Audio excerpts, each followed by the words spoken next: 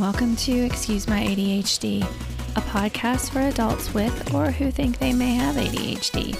I'm your host, Jeanette, and this is my journey.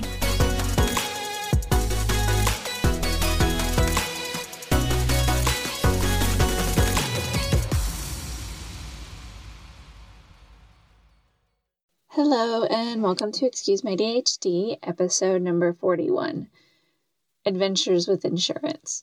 I know, it's not a great title, but you'll see. I'm your host, Jeanette, and I am navigating ADHD one distraction at a time. Adulting isn't always fun, and this is one of those times, but I warn you, this isn't exactly an exciting episode, but it's for anyone that has health insurance or will have health insurance, and you'll get why once you start listening. But if you're a first-time listener, thanks for tuning in. And if you're a returning listener, thanks for coming back. Now let's get into it. Let's talk about adulting.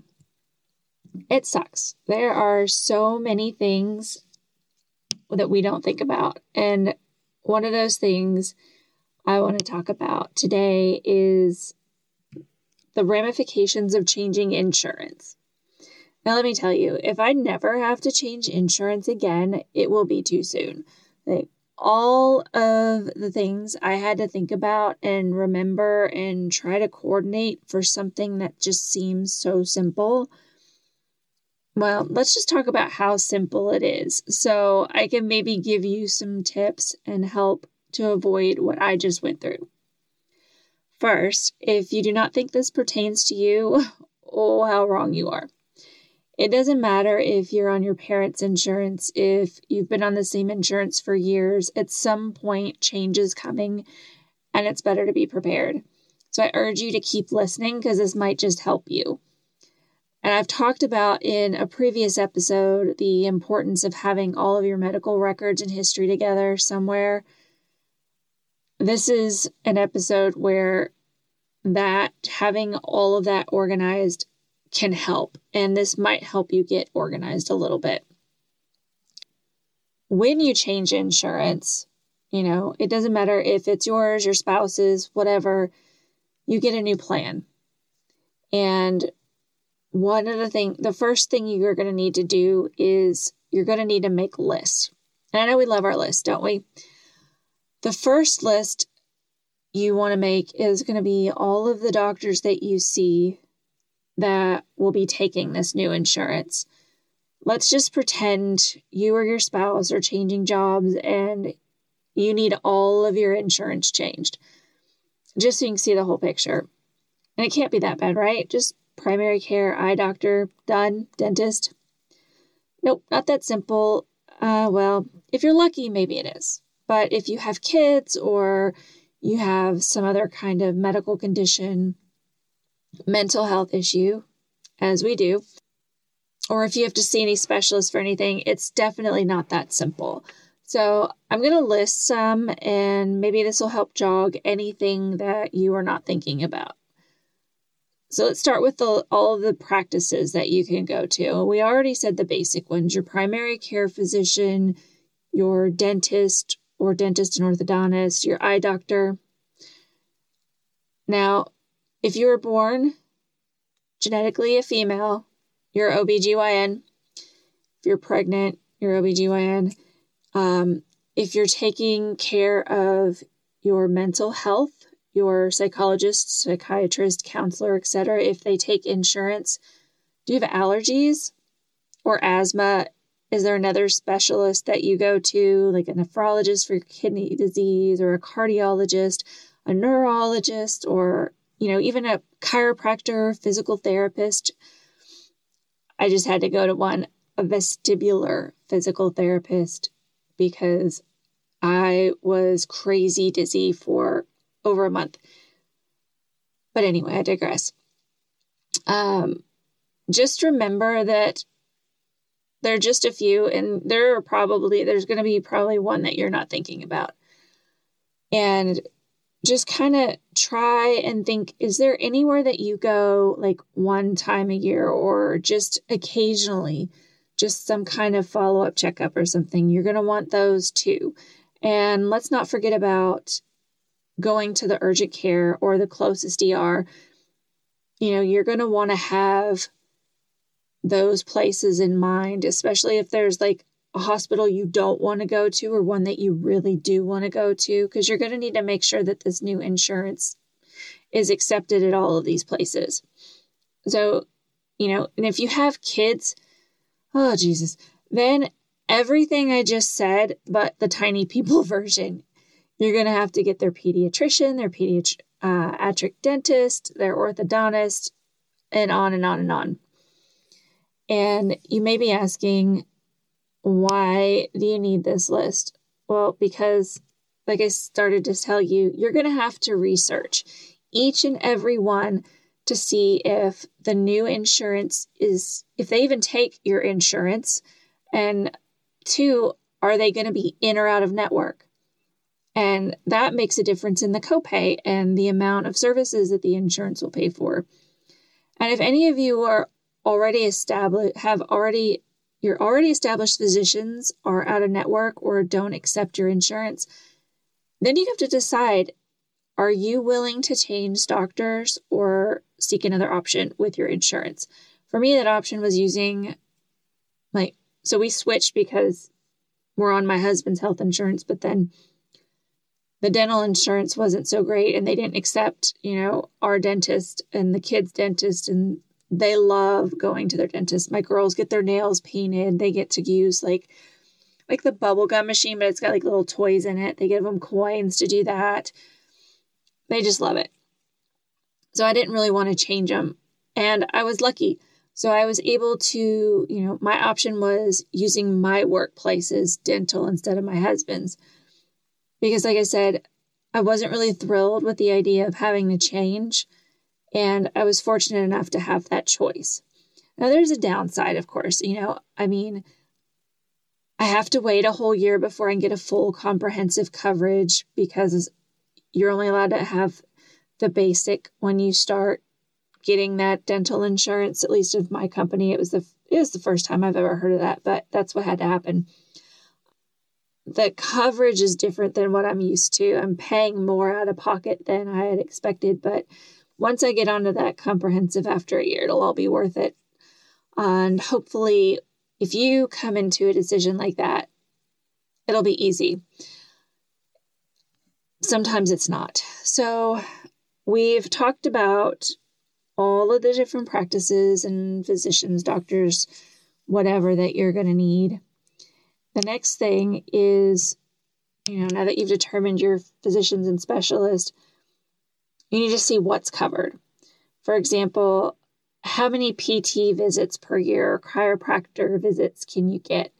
Are your yearly exams or physicals covered? What percentage is covered? Is it like a 60-40 where the insurance pays 60% and you pay 40? Is it an 80-20, a 90-10, a combination of those things? And so this is going to start you thinking about money and employee versus employer contributions, because some companies will cover a portion of the insurance premium for their employees, while others don't. And that can affect your cost. Some people have higher premiums so they can have lower copays, health savings accounts, flexible spending accounts, all kinds of different things. But the thing to think about is you might have higher or lower copays for your medication and supplies and your providers as well. So it's important to consider the fiscal impact this will have on you before making any change. And again, something that does not always occur to you right off the bat is all of this. And as I said, adulting sucks sometimes. And it's harder than it needs to be. Someone just sits in a room thinking up ways to make things harder for people. Okay, so yeah, I say so a lot. It's okay. I'm not going to cut it out this time. Usually I cut it out. I'm not doing it today. I want to get this out. Now that we've looked at all of our providers, let's move on to procedures. Supplies, medications that you will need. We'll need to make a list for this too. And anything that's covered under prescription, some examples just to get you started here. Your ADHD meds, your other mental health medications, whether it's for bipolar, anxiety, depression, whatever. Do you have allergies? Do you need a prescription for a seasonal allergy medication or a inhaler if you have asthma? Do you need an EpiPen?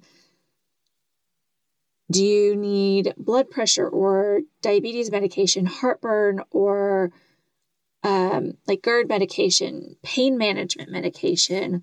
I think I said epinephrine and insulin already. Supplies like insulin pumps, blood pressure cuffs, glasses, contacts, anything that you get a prescription for. And you'll need to know if your medications are covered, especially if you're taking something that is a name brand. Like, I think Vyvanse, Concerta, ADHD medications. I know my doctor will write a prescription for the name brand of my birth control, but then I get a generic. Different insurance will cover generics differently. So just be aware. And that's kind of this brings me back to, and I will never quit harping on the importance of knowing the difference between a generic and an authorized generic. I've got 2 episodes dedicated to this already in a TikTok. So I'll make another one if anybody asks. It's just know that there is a difference between a generic and an authorized generic. That's all I'm going to say about it in this episode. Go check out my other episodes if you want to do it. I've got 2 parts. It's a part 1 and part 2. It's not just something that affects ADHD medications. It's all medications. And I'm not saying that every generic sucks and will never work, but for Concerta, for example, it makes a huge difference because it has a patented delivery system. And for whatever reason, that seems to be a game changer for some of us. The main point is, if you are prescribed a brand and you get a generic that doesn't work for you, see if you can find an authorized generic for it before you give up and try something else. Just always do your research. You are your own biggest advocate, and not everyone, including nurses, pharmacists, physicians, understand or really know what the difference is between a generic and an authorized generic. They just kind of think all generics are the same. Another good resource, go to ADHDrollercoaster.org. It opened my eyes to all of this, and it's where I've learned so much on the topic from her site. Okay, so see, I told you it was simple. Changing your insurance, not much at all to consider. Sorry, I can't help the sarcasm. It just comes out the more frustrated I get with situations.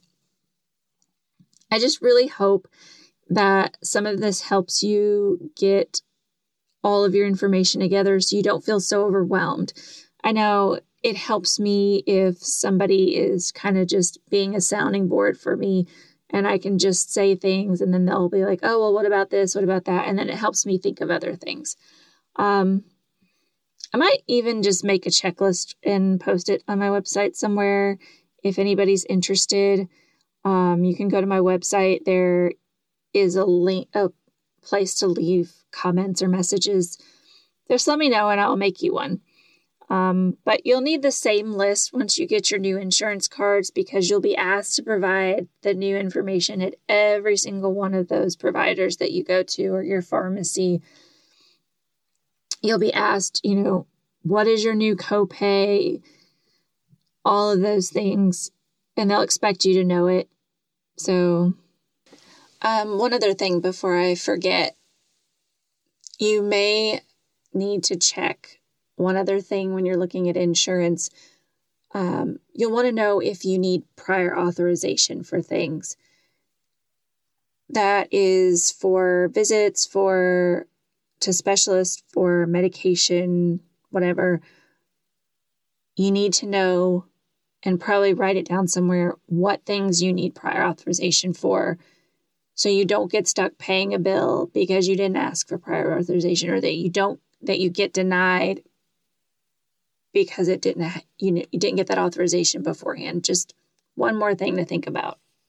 Best of luck. I hope that this helps somehow. And until next time.